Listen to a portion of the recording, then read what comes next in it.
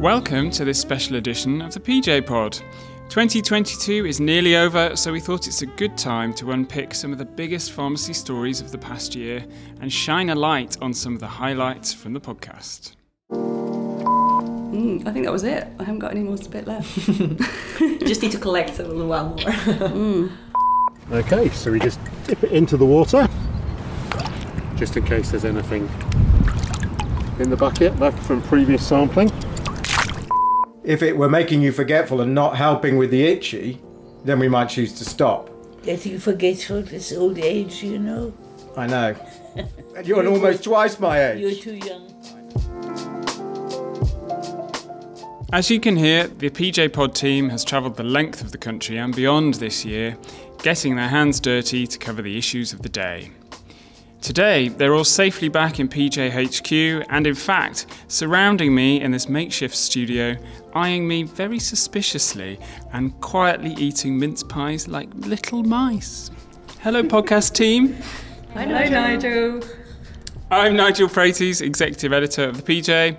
We'll meet all the team individually as we move through the episode, and I'll be putting everyone on the spot to make their grand predictions for 2023. What will be next year's big stories? In fact, that reminds me, the team made wild predictions in last year's End of the Year podcast, so today we can reveal the extent of their predictive powers. Uh-oh. Or not. Okay, so there's a lot to get through, so put the mince pies down and let's crack on. First up, the biggest story of this year has to be the progress made on pharmacist prescribing.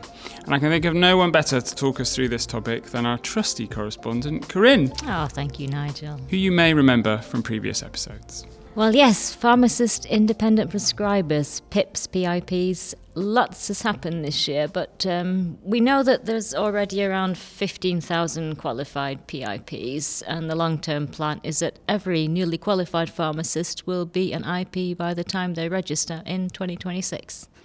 But that does still leave tens of thousands of already qualified pharmacists behind who might want to become independent prescribers themselves. Yeah, that's not ideal, is it? What's happening about that? Quite a lot, actually. There's loads more training places have been opening up. Health Education England opened applications for 3,000 places. They were all funded as well. There's been similar schemes opening this year in Scotland and Wales for hundreds more pharmacists to train. And significantly, you no longer have to wait for 2 years post-graduation before you can join one of those training courses. That's good. And do we know what uptake has been like so far? We haven't got the latest figures at the moment, no. We do know, though, it does rely on having an understanding employer as well as access to support and mentoring. And we have heard of, to bring a slightly negative angle into this otherwise great story, we have heard of some problems with people getting access to, we call it DPP. That's somebody that essentially is a mentor for the hands-on element of the training. Some people say there just aren't enough DPPs to go around. That must be a massive problem because you can't start a course without one, right? Exactly, yeah. I could paraphrase what Graham Stretch said to me. He's the president of the Primary Care Pharmacist Association. Without sufficient numbers of DPPs, potential new pharmacist prescribers are all dressed up with nowhere to go. Oh, always good for a quote, Graham. So saying they can get a DPP, where would they eventually work once they are qualified? Yeah, good question. It varies by sector and by country, actually. It can be pretty straightforward, like for those on the training pathway in general practice, for example. But on the other hand, community pharmacists in England, perhaps particularly if they're in small independents, they might struggle to find anywhere that they can use and refine their new prescribing skills, we have been told. But that might be about to change, as you revealed earlier this year, Nigel. Yes, I was speaking to the Chief Pharmaceutical Officer for England, David Webb, and he was telling me that NHS in England would be commissioning new Pathfinder pilots, which would be looking at testing a pharmacist prescribing service from the beginning of next year. Wasn't that being hailed as getting the health service through the nurses' strike in the Telegraph just this weekend? Is that what I read? Well, yes, but don't believe everything you read. We revealed that back in August, so it was planned way before that. To be honest, it's probably just ministers feeding a bit of a dodgy news line to a friendly broadsheet rather than anything actually that's going to break the nurses' strike. It's a shame you can't see my shocked Pikachu face at this point. Pikachu face. The meme, shocked Pikachu face. Keep up, Nigel. Has anyone else seen a shocked Pikachu face? Of course I have. Just Corinne. That means I'm either very young or very old, if I know what that meme is. I'll go with very young. So moving on, these type of schemes have been in Scotland and Wales for a while now. So what do we know already about this type of work? It's been going really well. Scotland's Pharmacy First Plus service, that's led by independent prescribers for common clinical conditions. That kicked off in September 2020 and it's been going really, really well. It's been very welcomed by patients, we're hearing. In Wales, independent prescribers have been delivering clinics since 2016, generally on a health board level, but actually really excitingly, the first Welsh national level independent prescribing service, which they're calling PIPS, started in April this year. Could this actually affect how attractive community pharmacy is in England? I think it very well could. It could perhaps encourage people to first of all consider a career in community pharmacy and to stay in it once they're there. It certainly could offer a more fulfilling clinical career if this is something that you want to do. Although we can't forget that all sectors of pharmacy are struggling with workforce shortages at the moment, and we could be seeing that for quite some time yet. That is a prediction that I could fairly confidently make for next year. May I remind you that last year you were predicting big things for pharmacy apprenticeships in our end-of-year pod. What happened to all of that? Oh yeah, you were, weren't you, Corinne? Yes, glossing over that. It doesn't seem like a huge amount has happened on that, and by a huge amount I haven't been able to find out really anything at this stage, so the whole idea does seem to be on pause at the moment. So you get 0 points for that prediction then, Corinne. But can you turn it around in 2023? What are your predictions for next year? Well, the word prediction to me kind of implies something exciting, and what I'm about to say isn't at all, but I'm predicting that we'll see continued squeezes on pharmacists' pay. It might even result in some in hospital taking industrial action along with other Unite members. That's certainly something that has been talked about in the weeks leading up to us recording this today. Yes, alongside lots of other people in the NHS as well. Absolutely, yeah. On a slightly different note, early next year we're also going to see the final report of the Independent Commission on Pharmacy Professional Leadership. Bit of a mouthful. Absolutely, yes, I should really just say the acronym. That was set up by the 4 chief pharmaceutical officers of the UK. We don't know exactly what's going to be in this yet, but as Dawn recently outlined in her podcast on consultant pharmacists, We'll hear from her in a little bit. it could lead to all advanced pharmacists being credentialed by the RPS across the UK. Might even lead to a single leadership body for pharmacy, including technicians. A Royal College? Oh, I don't know, and we'll find out much more next year, I think, but what's certain is it's all part of the further development of pharmacy as a profession, which will certainly keep on accelerating next year. Excellent. Thanks, Corinne, for all that. I'm sure you'll be back on the pod in the near future to update us. Now, Dawn, Hi, Nigel. you're here to talk us through an area we've had a special focus on in the PJ this year, pharmacogenomics. Yep, that's right. Well, we started off the year not really knowing what would happen with pharmacogenomics or whether our readers would really engage with the topic, but turns out loads has happened. And it really feels like there's been a shift in the perception of how pharmacogenomics will influence the way pharmacists work. Hopefully we've played a small part in that. And some of our listeners may remember you in the Netherlands hacking into a specimen pot. Gosh, Yeah. that's going to take me a while, isn't it? Yeah, probably is. Because I haven't had much to drink this morning. Yeah. I might have done.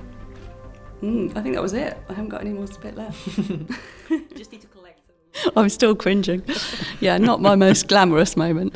I was visiting a pharmacist there called Fleur, and she works in one of hundreds of community pharmacies in the Netherlands that are offering testing for a wide range of genetic variants that could affect responses to common drugs. And it was really fascinating to hear how pharmacists there advise GPs on when tests are needed, as well as conducting the actual tests and feeding back results to patients. And I also spoke to community pharmacists running similar services in Canada and Australia. But when are we going to get that here? Yeah, well, that's a good question, isn't it? We did report exclusively in October that pilots of pharmacogenomic testing before prescribing everyday drugs such as statins, antidepressants and PPIs are going to start in GP practices in the northwest of England from next month. It's a pretty big development, isn't it? Yeah, it's probably going to be the biggest scheme of its kind in the world if it's rolled out across the NHS. And there are other similar schemes planned in Scotland and Wales too. Well, knowing Scotland, they'll probably end up overtaking England in a few years' time. Maybe. The researchers behind the pilots at the University of Manchester say that it could become a national programme within a year. But if I'm okay to make a prediction at this stage, Nigel? Go on then. All right, I think it might take longer than that. This is the NHS we're talking about, and getting the IT system up and running, the workforce training in place, and the systems for testing on this scale will take time. But what impact, when it's fully rolled out, could this have? Well, if you take someone like me who is definitely middle-aged. Surely not. It's hard to believe, isn't it? There's a pretty high chance that the way that I respond to a drug I'm prescribed over the next decade or so will be influenced by my genes. And that means that I'd benefit from pharmacogenomic testing. So putting that into context, a major international study, which is about to be published as we're recording this, is expected to show that pharmacogenomic panel testing before prescribing commonly used drugs reduces adverse drug reactions by 30%, which is massive. Yeah, 30% is massive. Wow. How will pharmacists be involved in all of this? Well, obviously GP pharmacists will be involved with the new primary care pilots that we just talked about, and hospital pharmacists are already extensively involved in pharmacogenomic testing before starting certain types of chemotherapy. But it's not yet clear what role community pharmacists here in the UK will have. What would it look like in community pharmacy? Well, at the pharmacy that I visited in the Netherlands, they did the tests on the premises and then they sent them away to a local laboratory where they had these huge machines that just ran these DNA tests all day long, and then they waited about 2 weeks for the results. And it was all connected up with an IT system, so the test results were available to the pharmacists at the point of care when they were talking to patients. Did you not listen to Dawn's podcast? Yeah, I did. I just forgot.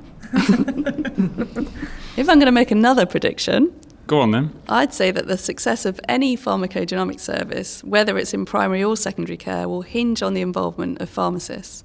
Because that's what they do. They're the experts on giving prescribing advice based on patients' characteristics. So whether that be age, weight, comorbidities, or in future, genetics. Yeah. Obviously, some level of training will be needed, though, to enable pharmacists to do this. So we did a survey back in April, and that showed that only 1 in 10 pharmacists felt prepared for using pharmacogenomics to guide patient care. That's a bit surprising, really, considering how close, well, it sounds like we are to it being part of routine care.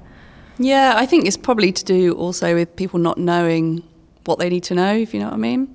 So, I don't think it's going to be the case that every pharmacist is going to need a PhD in genomics to be able to offer this service. So it's well within the scope of practice. There's just going to be a little bit of extra training involved. So any more predictions before we move on? I predict that in the absence of any comprehensive NHS service next year, there will be a market for private services, and community pharmacy might just step in to fill that gap.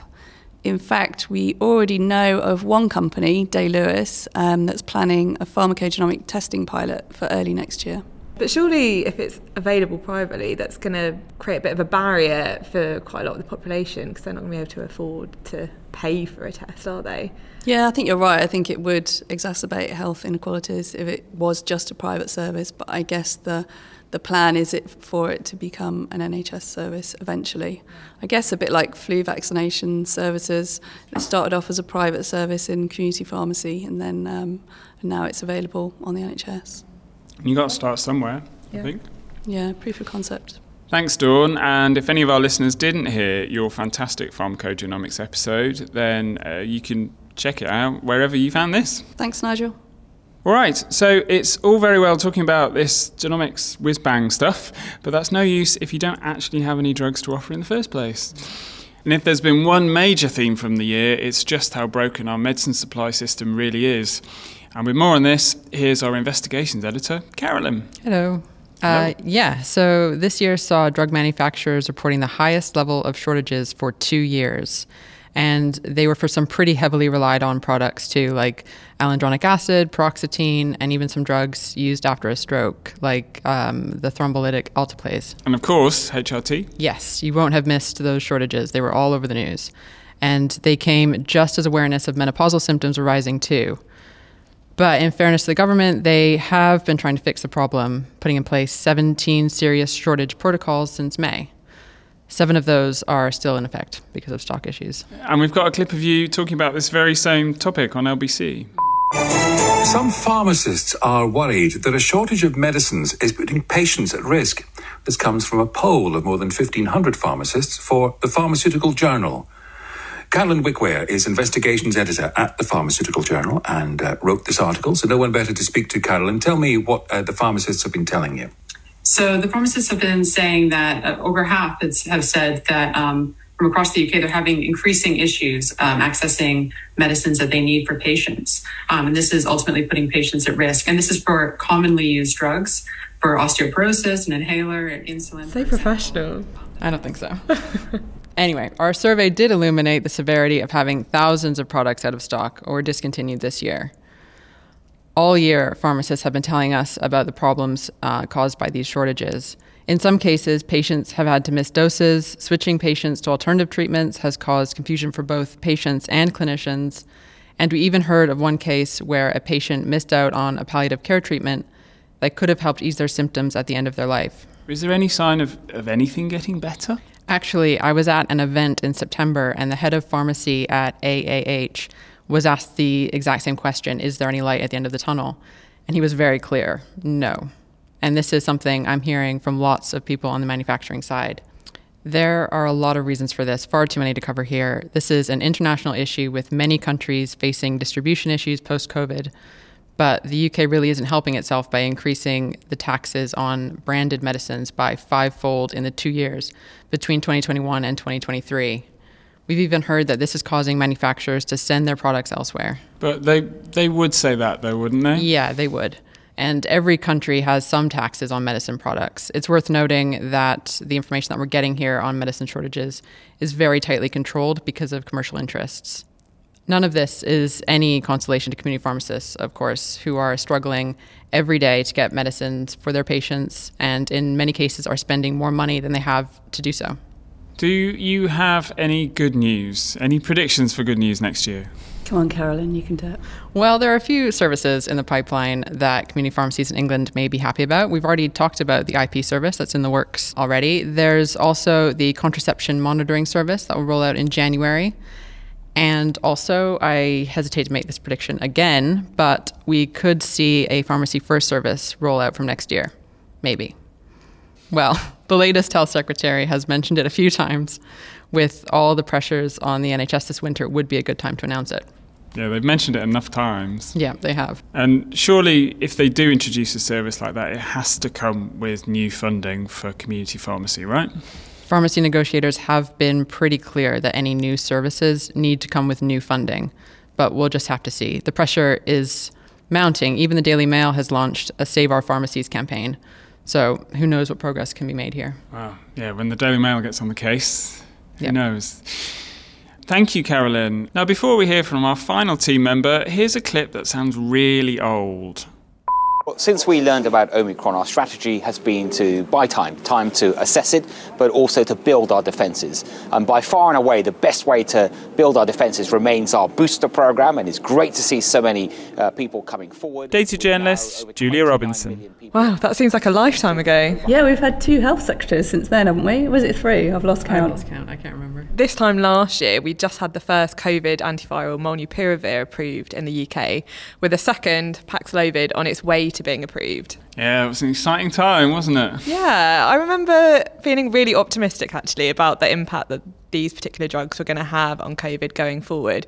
There was promise of them speeding up recovery time and stopping infections from progressing.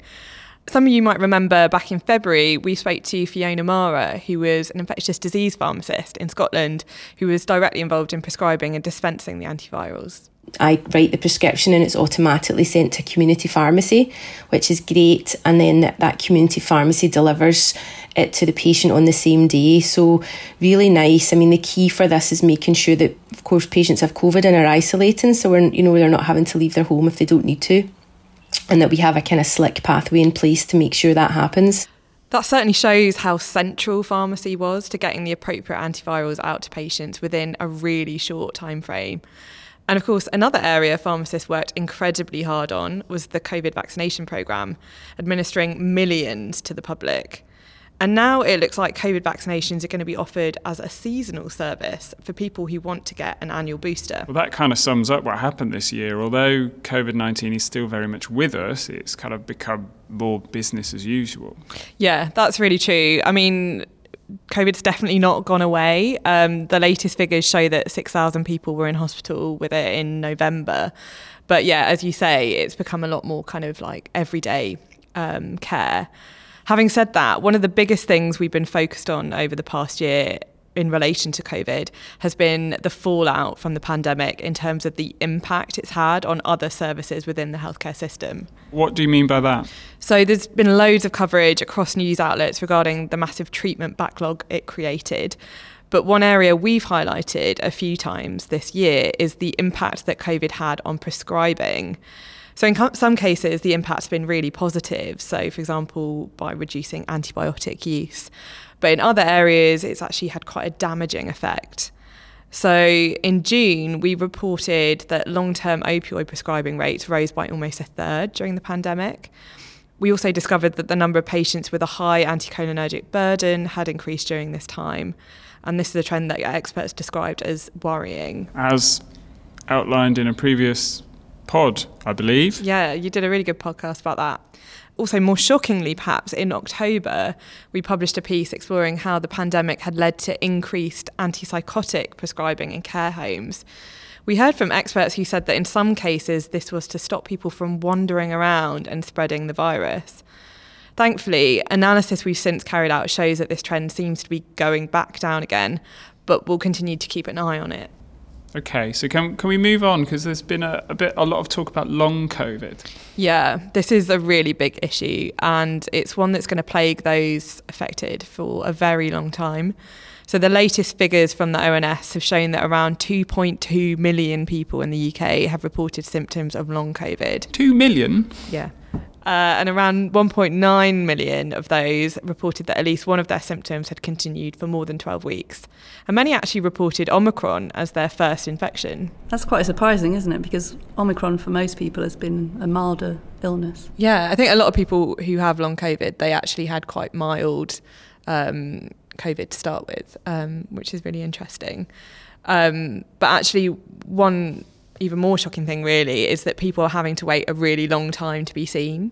So the latest NHS figures show that in England, around a third of people with long COVID are having to wait 15 weeks or more for specialist care. There's also a lot of stigma around it. So a recent study of around 1,000 people with long COVID revealed that 95% had experienced some form of stigma directly related to their condition.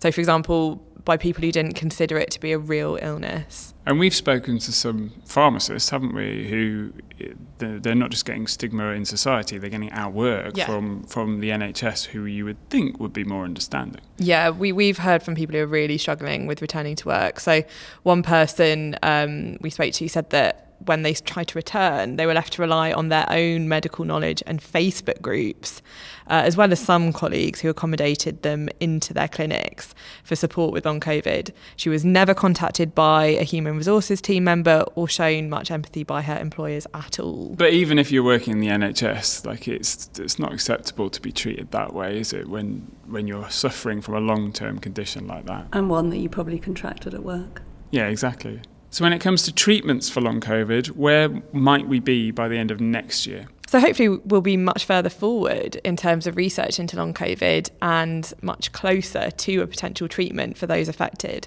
So there's a study currently looking at famotidine, loratadine, rivaroxaban and colchicine, and hopefully we'll get some positive results from that. Well done for pronouncing all those drugs correctly. Thanks, Julia. I had a lot of practice over the past year. There's also going to be some more results from the Panoramic study looking at the use of antivirals in non-hospitalised patients. And on this topic, it looks like community pharmacies could be commissioned to dispense these antivirals to vulnerable patients in 2023. So, COVID aside, what might be another big development next year? So one area I'm super excited about for next year is psychedelics.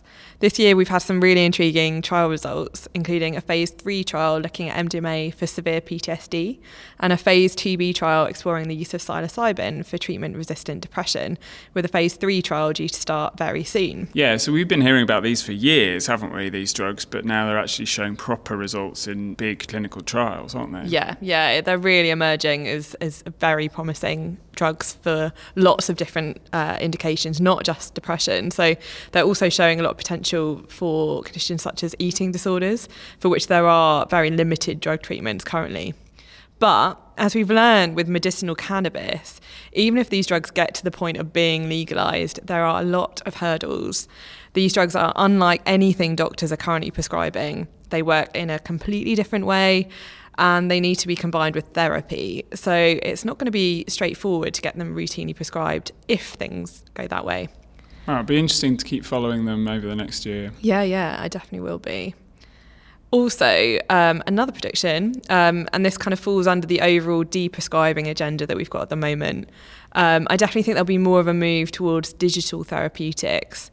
So, for example, earlier this year, NICE recommended a mobile app over sleeping pills for the treatment of insomnia.